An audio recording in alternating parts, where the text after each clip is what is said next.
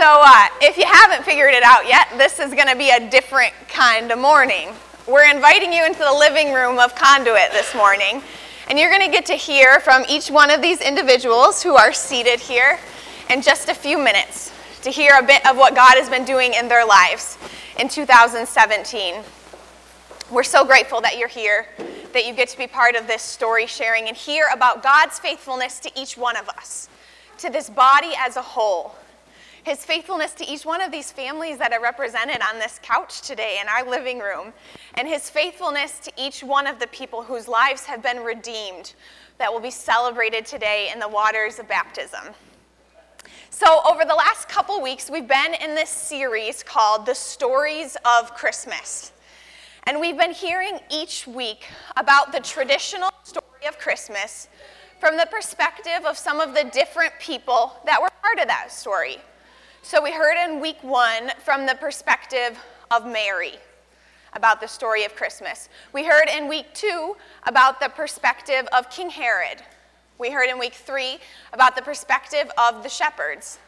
And last week on Christmas Day, we heard about the perspective of God the Father. And today we're going to wrap up that series. Today we're going to hear about the story of Christmas from the perspective of Conduit. So welcome into our living room. Get cozy. If you don't have a hot drink yet, you should probably get one. Do we have any blankets in here or anything? Because it's pretty cold outside and I want you guys to get cozy.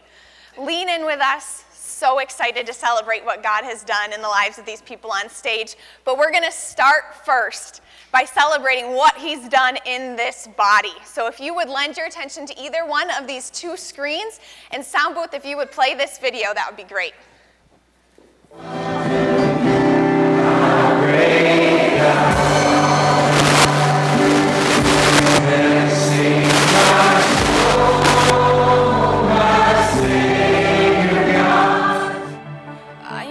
To your promise, holding fast to everything you said to me. You could take me through the fire, you could ignite the flame inside of me. I'm on the road less traveled, I'm on my way to your heart, Lord. When no eye has seen, you will show me your heart.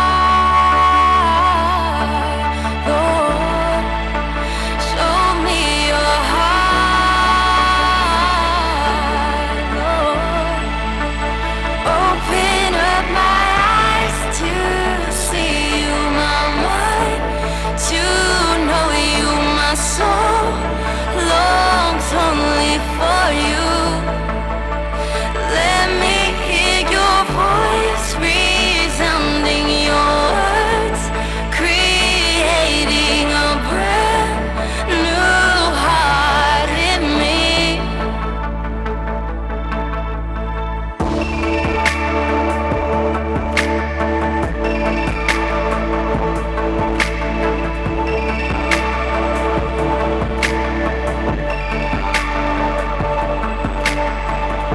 Desire is to love you. You're the light that will guide me through the night. You are with me in the battle, bringing peace to the war inside my heart. I know your love's no limits in every space. Your love invades. You're calling me out, and I'm ready. Open up my eyes to see you, my mind, to know you, my soul longs only for you.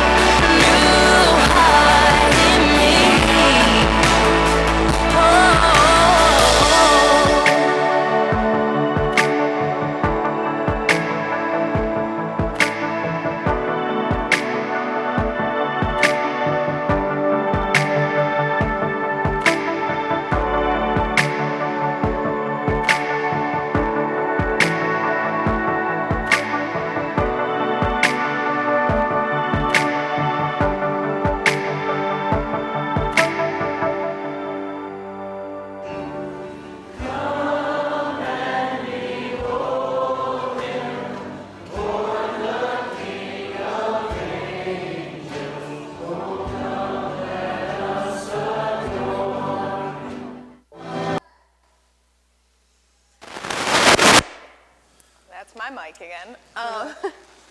That video pulls at my heartstrings in all the right ways because of your beautiful faces that have been part of this body during the last year, because of the awesome things that God has done in our midst, and he has done some truly awesome things. Can I get a round of applause for God, just how good he's been to us?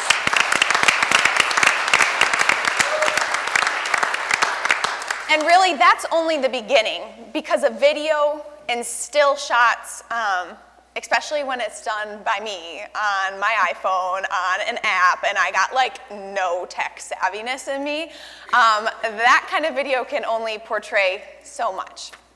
So today we want to invite you to a little more intimacy.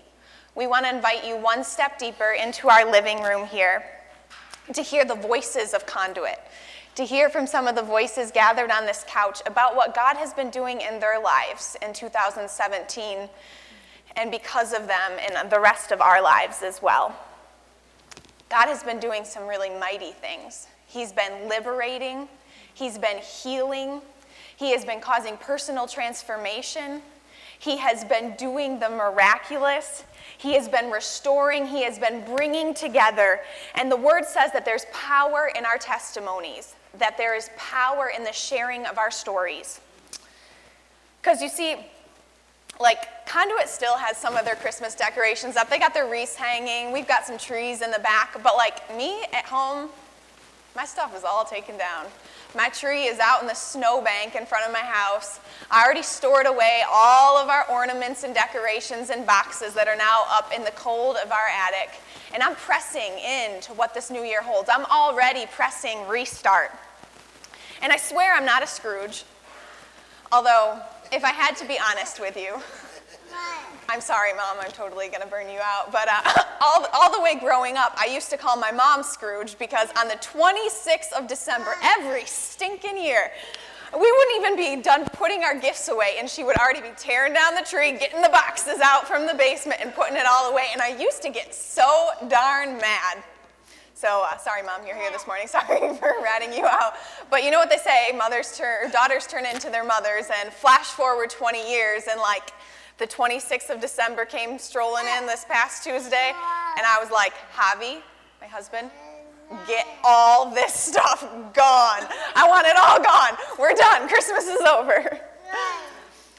Like, I do love Christmas. I love the twinkling of the lights. I love the anticipation and remembrance of the birth of our Savior. I love the manger. I love all of it. I love Christmas cookies. Sherry's not here this morning, but Sherry Leinhart makes the best Christmas cookies. I look forward to her Christmas cookies every year. That's Pastor Cameron's wife. I love all that Christmas entails. I drag out all my decorations even before Thanksgivings come. But even more than the remembrance of the birth of Christ, I love the application of the birth of Christ to my life. I love what the work of Christ in my life has done, and I love what the work of Christ does the rest of the year in everyone else's lives as well. There's this thing that I read the other day that I love it. It perfectly captured that sentiment, so I want to share it with you. It says, when the carols have been stilled, when the star-topped tree is taken down,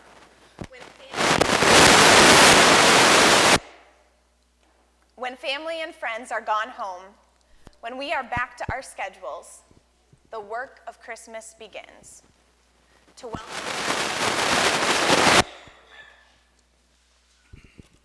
welcome the refugee, to heal a broken planet, to feed the hungry, to build bridges of trust, not walls of fear, to share our gifts, to seek justice, peace for all people, to bring Christ's light to this world.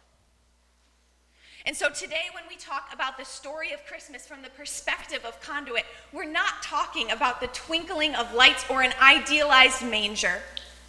We're talking about the nitty-gritty downward reach of Jesus Christ into the yuck of our brokenness, the gentleness with which he lifts us up and begins the process of restoration in our lives, the way that he unites us and places us in community so that we can work all that yuck out, and we have people who are standing behind us as the wind at our back saying, you can do this, I'm right here with you.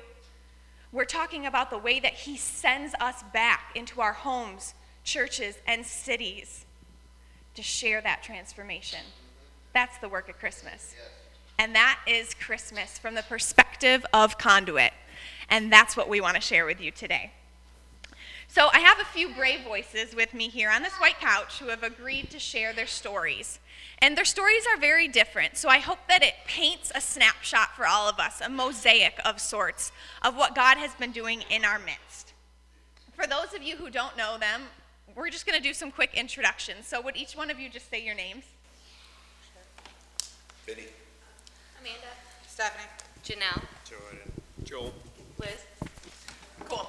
I'm Katie, for those of you who don't know me. This is Miles right here. He's a little sick, sorry. For those of you who've been here for like more than an hour, you know Vinny. So we're going to start with Vinny this morning. Vinny is a jack of all trades, so to speak. You will see him here on Sundays preparing coffee. He's always the first to run up to stage when the pastors need water or coffee when they're preaching. He just got done painting the new Conduit Kids room we have and our office. And he's always that deep, rich, amen voice you hear from the back of the room. We love Vinny. Vinny, we love you. I love you. But we almost lost you this year. Yes. Would you mind sharing some of that with all of us that are here? Absolutely, because it is a miracle. September 13th, and I don't want to say too much because the Lord has pressed on my heart to give my testimony, my full testimony, and the pastors are going to allow me in the future to do that. But I'm going to tell you a few things, but not like all of it that you'll hear at that testimony. But on the 13th of September, I had a massive heart attack for 20 hours. My father at 49 died of a massive heart attack. He didn't take 3 steps out of the bathroom, and he was done. 20 hours, never heard of anybody last 20 hours in a massive heart attack. I did. I shouldn't be here. I should be in a box up here, getting pastors saying something nice about me, I hope. But God yanked me out of death. I mean, it was a miracle. I mean, even the doctors, they knew it wasn't because of their hands that I'm alive. They knew it. They couldn't explain it, and I don't think they wanted to admit it was from God's hand, but they knew it was from God's hand. And here I am, you know. I'm feeling great. 3.5 months later, I snowblowed this whole week. Never thought I'd do that again. I mean, I hate that job, but lately I kind of love it. I love it. And he's changed me. He's changed me completely. I really, before this heart attack, I really thought I gave my heart to Christ. I mean, I'm hanging out in the back doing work for, the church, and I just said, oh man, this is cool, this is good. I'm there. I've given God everything. And thank you, Jesus, for bringing me to a church like this. And after that heart attack, when I opened my eyes, the first thing I said was, you saved me twice now, and you want me to do something, and I know what it is. And that's my testimony. I quit smoking. I haven't touched a cigarette since that day. I was smoking during my heart attack, though, I have to admit. Yeah, go figure, right? That helped. Worked 8 hours. Yeah, go figure, you know what I mean? Went to McDonald's. Unbelievable. Yeah, well, I figured I was hungry. It was definitely a deliverance of God, and I'm so happy that yes, it took the heart attack to get there, but my heart belongs to Him totally, and I'm done fighting Him over pieces of my heart to keep. It's His, so it's just a matter of growing now with Him and being acceptable or ready for the changes that are ahead of me, which I can't wait. And I know my family wasn't thrilled about the heart attack, but I know they're thrilled about the outcome of it. And something bad, something that bad, turned into something so good. And who would have thought, right? Who would have thought? So all I got to say is praise Jesus, man. Praise. So good. Vinny, I remember shortly after your heart attack, I remember talking to you in the back when you were back here at Conduit with us, and in your reflection on that experience, you had told me that not only had it changed pieces of your heart that you had been unwilling to give away before, but that it had caused, that probably the hardest moment of that heart attack was looking up at your son. Oh. And how desperately you pleaded with God for the opportunity to spend some more time with him. But yeah, it was tough. His face, you could still see it. That desperation, that, like, what the hell am I going to do now, Excuse my language. But it was tough. It was his face. About the only smile I got out of that whole thing was Pastor Corey's laugh, man. His laugh just made me smile.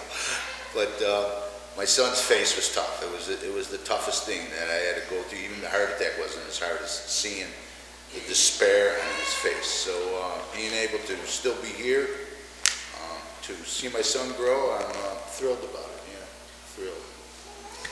And I love that part of the story because, yes, the purpose of God's healing in your life was because he wanted to wrestle away some of those hard parts of your heart, but Absolutely. I have to believe that such a big part of that was because he wanted you to have more time with your son and the legacy that you get to pass to him and the great years that are ahead for both of you. Yeah, it was a miracle, definitely a miracle. I told a joke before I went into surgery. I can't tell it, can I? No. But that's what makes Don't do it. Both of them are like, oh my gosh. That laugh was just... No. All right, I'll leave the joke out. Later on, if you want to know, I'll tell you. All right, so Vinny's done. We're talking about Vinny. I can't tell you now. Moving on to the next person. So we have Stephanie Mon with us here today as well. And Stephanie's been a long-time face here at Conduit, and for those of you who have little children who bring your kids into the nursery, I am certain that you know Stephanie. She serves so faithfully in that area. During the last year of my time here at Conduit, I've had the privilege of developing a really special relationship with Steph, and I feel like my faith has grown because of her so much. Steph, you are courageous and you are so resilient. You have overcome so many different obstacles by the simple nitty-gritty determination to move forward. Yes. Would you be willing to share some of those obstacles with us today? 2 years ago, I was in a decently abusive relationship. Not so much physical, but very mental and emotional. And I think that it's just over 2 years ago now.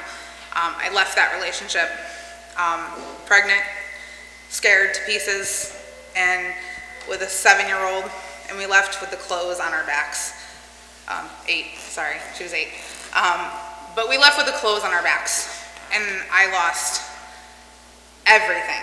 Like, I didn't even have a hairbrush. Like, it was so bad. And I think we got to a place where it was just nothing. I was laying on a couch. I was going to work and I was coming home and I was laying on a couch for 8 hours a day and just crying, sleeping, and not bothering to live life, not bothering to pay attention to my child, not bothering to do dishes, like nothing. And it was awful. And I finally got to a point, like right around this time 2 years ago, where I was like, okay, we gotta get up and do something, because this is what we're doing is not working. And we got to, I started coming back to church because I had gotten to a place where I was like, God doesn't care about me. Like, would he let somebody lay on the couch and do this? Because this is silly. But I started coming back to church, and I think just, I don't know, we've been through a lot in the past couple of years. You know, we've gotten back to a place where we've struggled and we've had hardships, and we've gotten back to our own place. Like, we're under our own roof now. We've got a car again, and you know, my kids are happy and they're content, sort of. And I mean, just there of course there's struggles, but they're nothing compared to where I've been. Like, where I've been was the lowest of the absolute lows, and I just don't think that I never want to feel that way again. And I don't want anybody to ever feel that way. It's such a crappy feeling. It's so horrible. And I think figuring out how to move forward and coming back to church and just kind of laying it here on the table and being like, help me. Like, what do I need to do? And sometimes what I need to do is just to help somebody else. Whether that's, Lord only knows, there's a lot of you I've baked something for. And a lot of that is truly just because I need something to do to see somebody else smile, so that it's just like, you feel like you're getting somewhere. You feel like you're accomplishing something. And that's what I have to do. Like, I have to do that. And so when I got to that place, like, I was messaging people, random people, that I was like, hey, so this Saturday, are you going to be home? Because I'm bringing dinner to your house.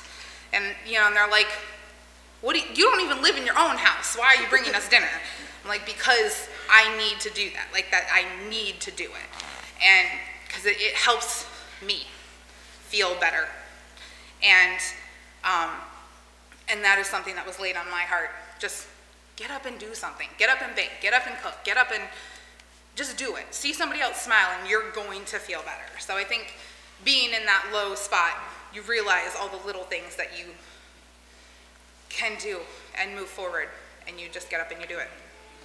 Like, I love that you said it that way, because I think that's for so many of us, especially I can think in my own life, the experience of living on mission, of doing something for the benefit of the other, is what actually transforms. Yes. Like, the Holy Spirit is present in that act of service, and he uses it as a vehicle for transformation. I actually found a quote that I've been living by for a couple of years now that says, God's will is not that you do a particular thing, but that you do all things with a particular love. And I just, like, I live with that in my heart. Yeah, you need to say that constantly. This morning, like, write this one down. It says God's will is not that you do a particular thing, but that you do all things with a particular love. There you go. So, Definitely. and so that is definitely something that I have lived by for a very long time now, especially since I hit rock bottom.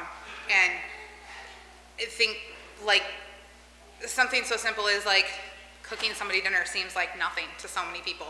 But to me, it was like the biggest help in my life to just be like, hey, I'm bringing you dinner. I mean, Sherry was the only one who was like, absolutely, what day are you coming? Everybody else was like, no, it's okay, you don't have to. I'm like, it's not about, and Sherry was like, yes, I'm down, what day are you bringing it? Like, and that was just so helpful for me to see somebody else just be like, thank you. You know, dinner, I don't have to do this, you know, like, it's so great. And I think that's just where, like, my particular love is that I have to give. I have to see you smile. Like, I want to see you smile, and I want to see you just be happy, because I know what it feels like to be low. So. Yeah. Not too many months ago here at Conduit, we hosted for the United Way a focus group, and the purpose of this focus group was because the United Way had won a grant, some large funding to benefit the city of Jamestown. And so they were doing research at various sites across the city to find out how to best allocate those funds.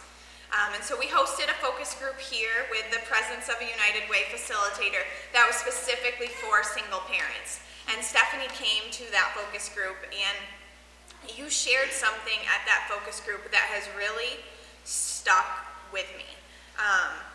And I think I think it's so important, and if you wouldn't mind sharing it with everyone here today, you talked about, at that focus group, a very specific moment growing up when you were a teenager, when your family was hard up, that there was just this moment of, no matter what, I'm going to do this differently. And you've stuck to that commitment and determination with such grit.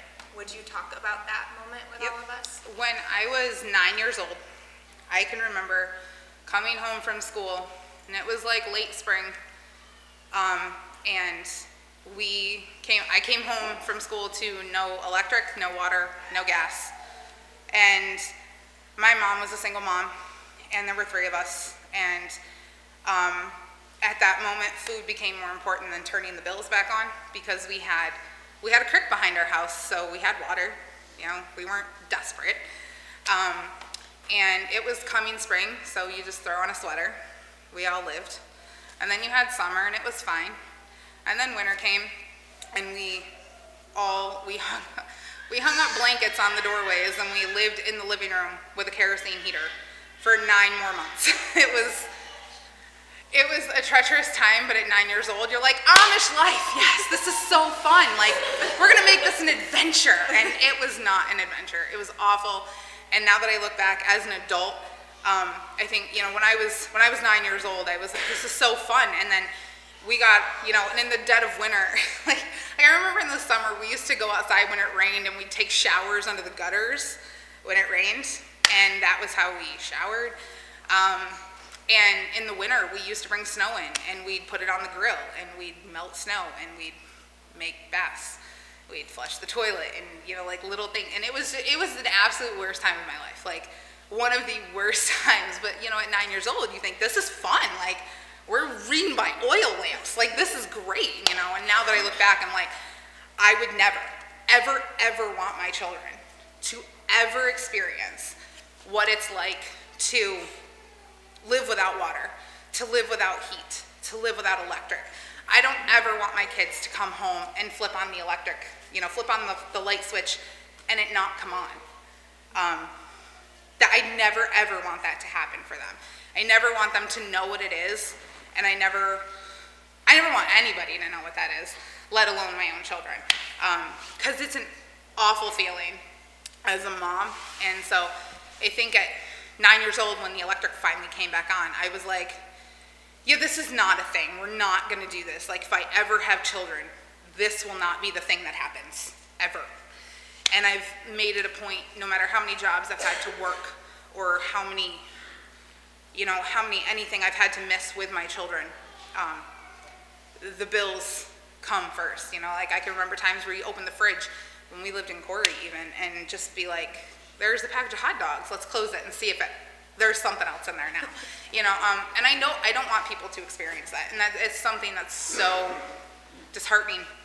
And so that comes right back to the whole do with a particular love. That's my way of making sure, like, certain families who I know are hard up at the moment, if all I can give is a meal, fine. If you need it that much more than I do, cool. I'm down with it. But I just never want my kids to experience the level of frustration that I did at 9 years old. Never. So, Steph, we're good now. Like I said, you are increasing my faith every day more that I get to know you. I am so grateful for the opportunity to know you and for your courageous witness in the face of difficulty. And personally, I know that my family's been benefited by your generosity. I know so many other families here have. And as a body, we benefit, whether you know it or not, we benefit from Steph's generosity all the time. She's always in the nursery giving her all. And there's so many of you here who do that kind of generosity here at Conduit. We're really, really grateful to you. Thank you. We have 2 different married couples up here today that are going to share with us as well. We have Jordan and Janelle, and Liz and Joel. And what's kind of neat is that both of these couples started attending Conduit in 2017. So Jordan and Janelle plugged into Conduit in the very beginning of 2017 over at our Conduit North location, and Liz and Joel just started attending Conduit when they moved into the area in August of this year. So if you guys don't mind me asking all four of you, what compelled you to start attending Conduit? Don't all rush to speak at once. Ours was easy. Our family was coming here, and so there was like an obvious, hey, here's the place. But we moved from a different state, and so it was kind of simple. There were like, not, maybe there are a lot of churches that just don't really exist, but there's not a lot of options in Jamestown compared to cities where we had been in the past. So, when we had specific goals that we were looking for within a church body and community, it was like, okay, it's this one. And it was simple, and we'll get into why we chose to stay, which is probably a different question. And that's, I think, really what you're getting at. Okay. So the reason is, for us, we've been in churches for a long time. I did not grow up at all in a Christian home. It was absolutely far from it. But started going to youth group and young, and then as I got older, things changed. But so for us, Joel and I we've been married 10 years, and our church family in various churches were all kind of connected. So the doctrine and thought process and approach to the whole community was very tried and true. Every congregation you went to was all the same, and so it wasn't like a brand new experience each place we went.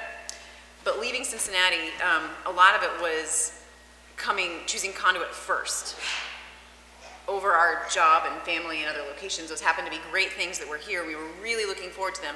But for us, the decision to move was Conduit. And it was because when we really prayed about it, we felt God calling us here. And we wanted a body and a community that was eager for the word and the truth, and not a specific organizational doctrine that is like, okay, we dress this way, and we all look this way, and we all eat this way, and we all talk this way. We didn't want that. We wanted diversity, but we wanted the truth, and we wanted community, and we wanted to be like other people spiritually, but not like other people in every other way. So that's what we wanted, and that's what we prayed for, and we felt like God pulled us across the country to come here. And it just so happens that there were other things. So do you guys think you can follow that answer? No. Liz has spoken for us. Thank you very much. Ditto. No, we could grab the thesaurus, the dictionary, and just go through all the big words and all this and try to impress you guys. But the truth is, the Bible says, by your fruit we shall know them. And before we go any further, we have to, you guys are beasts. You guys are beasts. Good vibes. Through your faithfulness. Good vibes. We moved up here from Florida. This is where I was born and raised 3 years ago, and we have had a huge challenge being in this community.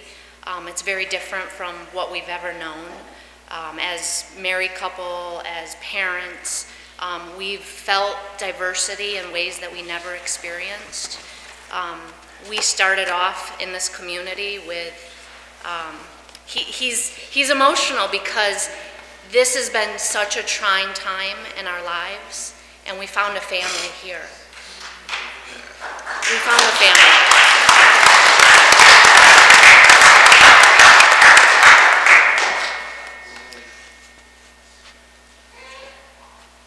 This church has given us purpose back when we thought that we were just going through the motions of life.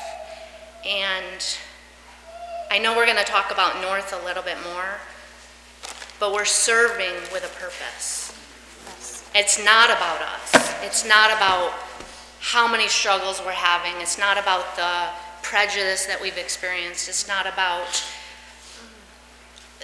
the cold weather and the snow and difficulties with my family. It's about giving back. It's about what God is doing through each and every one of us. We were told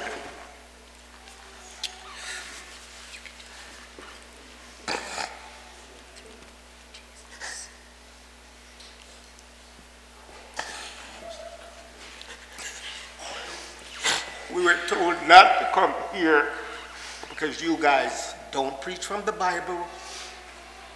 And if you do, you'll utter a verse and then you're gone. And you'll stop it right before it gets difficult. I cut against the grain, brother. I'm a rebel with a cause. I go against the world because Christ was radical. I am radical. And that's one of the very reasons why I came. Because I've learned to be a Berean Christian. You hear me? So don't go to Conduit because this, because that. And that's the very reason why I came. And the very first sermon you guys preached at North, it was cross-references. Listen, cross-references, illustrations, back and forth from the Bible. Hear me? And then we came to Sunday, and these guys, remember, stand up, you two.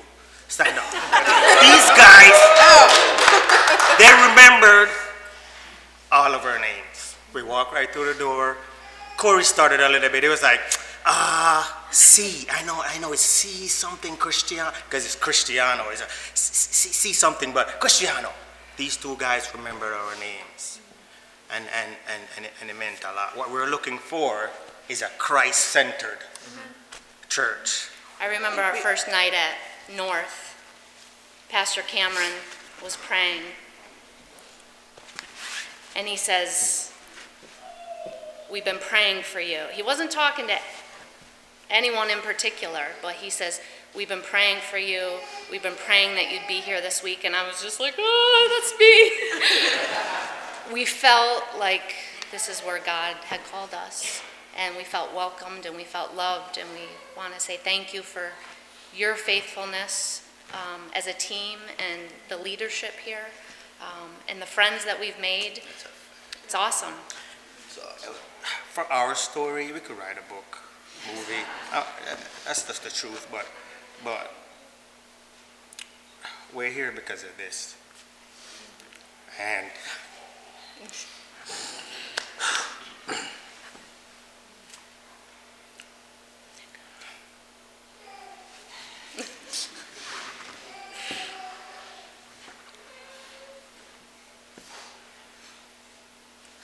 she's seen me cry 3 times in 20 years. 3 times in 20 years. That's a good try. But literally, but there's not a Saturday at North I don't choke up. God, we did maybe 4 Saturdays at the Baptist, and then Pastor Cameron goes, hey, we gotta go. These people want their building, you know. There's this laundromat. There's a Papa Joe's. I'm thinking Papa Joe's. The first thing I came to mind, Papa John's. So he goes, okay, cool, laundromat. Next thing you know, it's a 2x4 room. And like I said, I could grab the dictionary and describe with all the vocabularies in the world. But we bossed it. We embraced it. Thanksgiving. Christmas. And we would all think,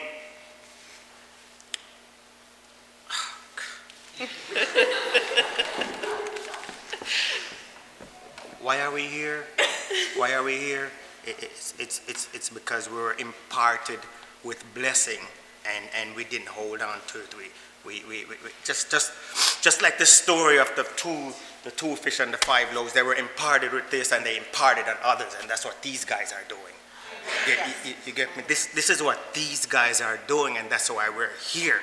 There's no nonsense. In my country, we say, if you don't know I'm from Jamaica, yo, what's my man's name over there? Yo, big ups. He just found out I'm from Jamaica. But in my country, we say we hold a wise meaning. We hold a deep thought, in-depth conversation. And I've seen these guys preach, and I've hold up vibes with these guys, and these guys love God. These guys love their families, and these guys love you guys, and that's why we're here. Because there's no facade, there's nothing pretentious about these guys. These guys are preaching from the word, and they're leading like God has led them. That's a fact, brother. So I'm pretty sure I'm just going to throw out the rest of my interview questions because I don't have anything as good as what they're saying. I do have another question for Liz and Joel, though. I find their story so interesting because they moved like across the country in a sense, not for a job, not for a little bit of family that they had locally, but for a church body that they only knew like this much. And so they went through this restart process. You guys went through this entire like vulnerability, hard restart process with 3 young children. And so I'm wondering, like, what has that transition been like in the light of you chose a church first? Have you experienced gospel community in the vulnerability of that move? Yeah, looks like she wants me to field this one. Yeah, like, so when we were moving to kind of piggyback on what Liz was saying was that, you know, we kind of interviewed Conduit for lack of a better word. And Corey knows what I'm talking about. He's kind of giving me a smirk there. But I FaceTimed with Ben, you know, and I talked to Corey quite a bit, and like we wanted to know, like, what are you guys about? You know, like, what's the community like? What are you like?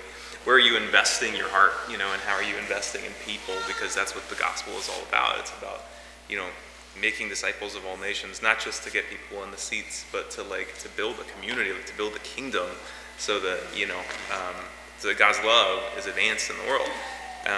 So like we kind of came here with that as our priority.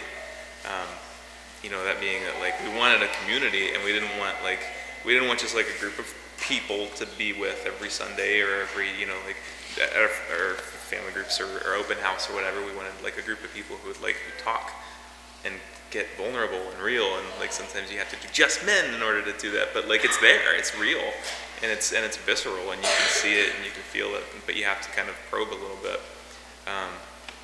So I mean, yeah, in terms of like, have we found gospel community here, and has that helped us? It's like, that's what we look for everywhere we go, and that's honestly one of the reasons we came to Conduit. We talked to Ben and Corey and Cameron, and then we came a couple times, and we were like, this is, you know, like, real church is happening here. It's different from what we're used to.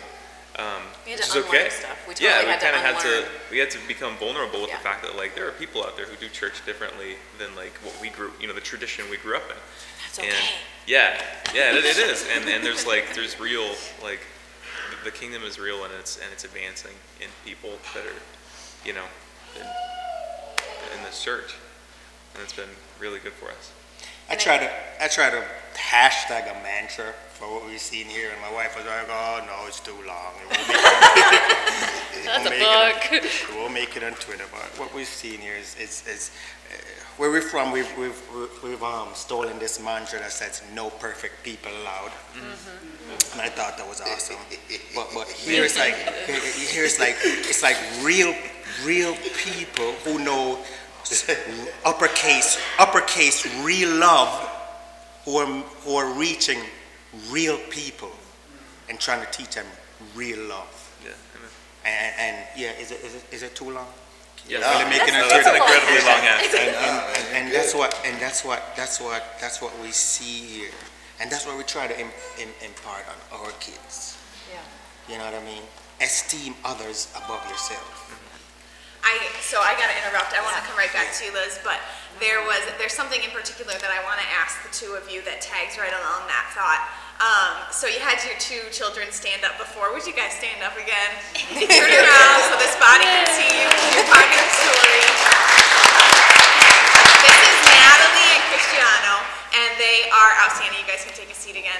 They're such an important part of this story, and that's why I want to come back to this. Is Natalie and Cristiano are at Conduit North every Saturday, serving their hearts out, engaging people the same way, with the same love and intensity that their parents do. And so I want to ask you, what kind of legacy are you sowing for your kids by living on mission?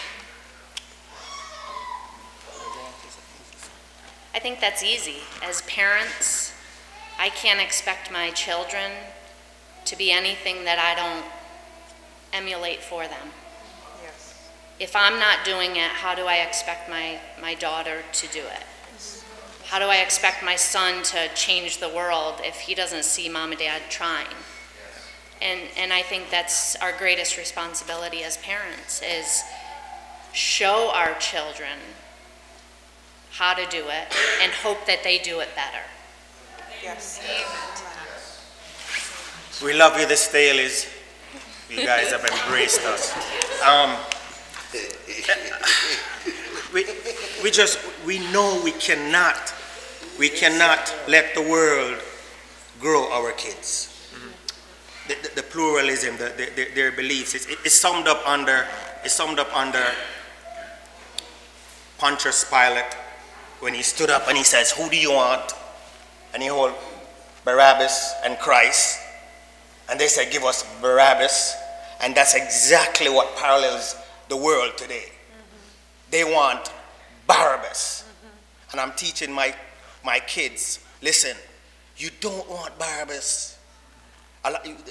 The world is saying, do what makes you happy, do what feels good. Nonsense. Foolishness. So what we're trying to start at home. So what we're trying to do is do our part, because we're overseers of what God gives us. And we are responsible at the end of our lives to say,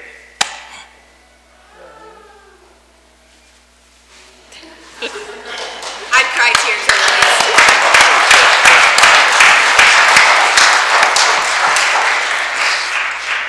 I'm at all over this guy. Liz, I interrupted you before. Is there something you wanted to add? Nope. So I had chosen this I'm glad I group of went people. first. I know, right? A bit ago, when thinking about today. But there's one person I didn't choose that's up here, because this morning as I was praying and thinking about this experience, I just felt the Holy Spirit over and over and over again pressing into me that Amanda Dieter needed to be up here, that she needed to share the story of what quiet faithfulness looks like when you continue to believe and trust day after day, even when you're not seeing the results that you want to see. What is sown from long, hard faithfulness. So Amanda, would you stand up, please? Pretty please. I'll try. That's what's sown from some really...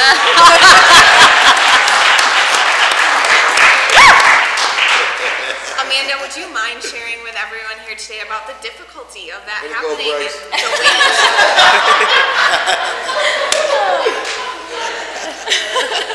And the faithfulness of God in this process. Yeah, so obviously I am pregnant. Along with that, I am also emotional, and these people have not helped with that. So just a warning right now that more tears up here might happen. But yeah, I guess, for those of you who've known Bryce and I for a while, you know that we had some struggles getting pregnant with John. And, body just wasn't doing what it was supposed to do. And we ended up conceiving him with Clomid. And it was really early on after he was born, just a few months after he was born, we both kind of felt this, because we knew we wanted more kids, let's just let God take the next one. We're going to let him decide, and we're going to just give everything to God, and so that's what we did. And we didn't really know what that was going to look like. And at first we just thought no birth control, okay. We didn't realize it was going to be like a 2-year process. So it was a long 2 years. We prayed a lot, and there was a lot of heartache, I guess. Month after month, getting the negative pregnancy tests and not really knowing when it was going to happen. But this morning, I'm not just saying this because he's my husband, but good job on the song choices. every single song this morning was about God's faithfulness and worthy is God. And I'm standing there just praising God and thinking, like, the songs could not have been better chosen. And the one, all your promises are yes and amen. And we knew that that John was not going to be our only child. We knew that he had promised us another, and the hardest thing was just not knowing when that was going to happen. And we decided, no drugs this time, no medications, we're going to let God choose his timing.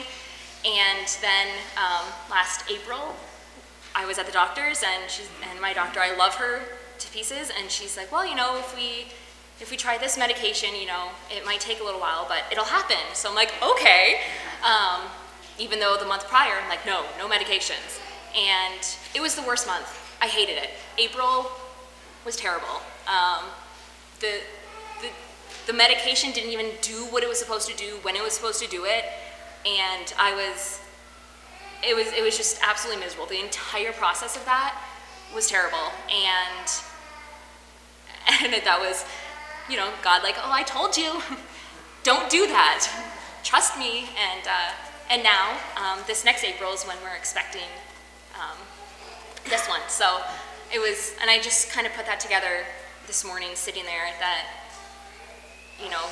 this past April was the worst month when it came to the whole process of trying to get pregnant, and God's going to turn that around, and now I'm expecting this child that we've waited for and prayed for so long in the next April. So well, I can't wait to meet that baby.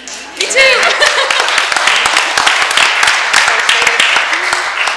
A sign of God's covenant of goodness and mercy and grace and faithfulness to us. Can't wait to meet that baby. I don't want to cut any of these stories short, but because of time, we're going to have to.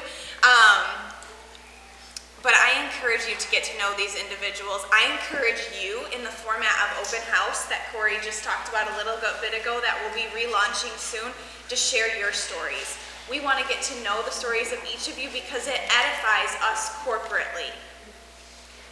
And this right here, this is the work of Christmas. This is Jesus Christ's birth and the work of his life, edifying, renewing, transforming, building up, uniting from states far away, bringing together, advancing his kingdom. This is the work of Christ.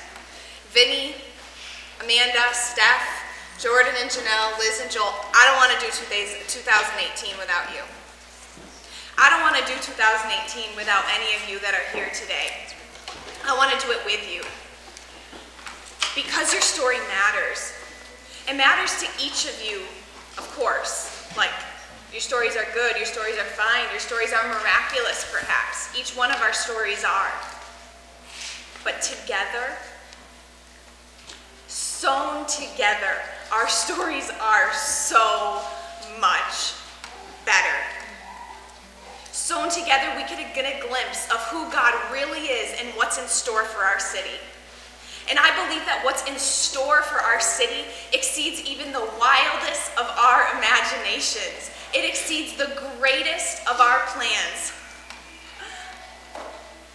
Because by the goodness and grace and mercy of Jesus Christ, what's in store for our city?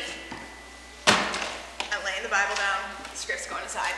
I gotta get up. I'm gonna get all kinds of undignified right now. Because what is in store for our city in 2018 and as the years unfold, because of people like these and because of people like you who day after day you show up and you press into the life and work and miraculous nature of Jesus Christ. What is in store for our city is the unfolding of a plan that we can only get a glimpse of now. We have so much to celebrate, body. I want you to get up on your feet with me. I want you to get all kinds of undignified with me because we have something to celebrate. We have stories of lives out here that have been healed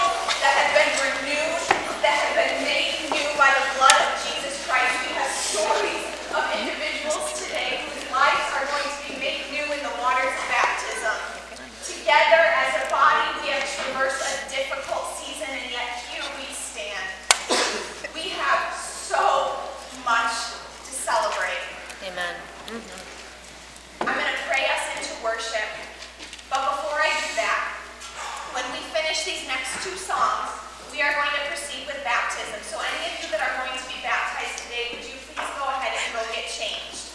When these 2 songs are over, you're going to take your confetti popper or your noise blower, whatever you have, and you're going to head to the back. We're going to make a U around the baptismal. All of our Conduit kids will be joining us, but they're going to stay with their teachers. Please make room for them at the very front. Kids matter to us here. We want them to have a front seat to watching the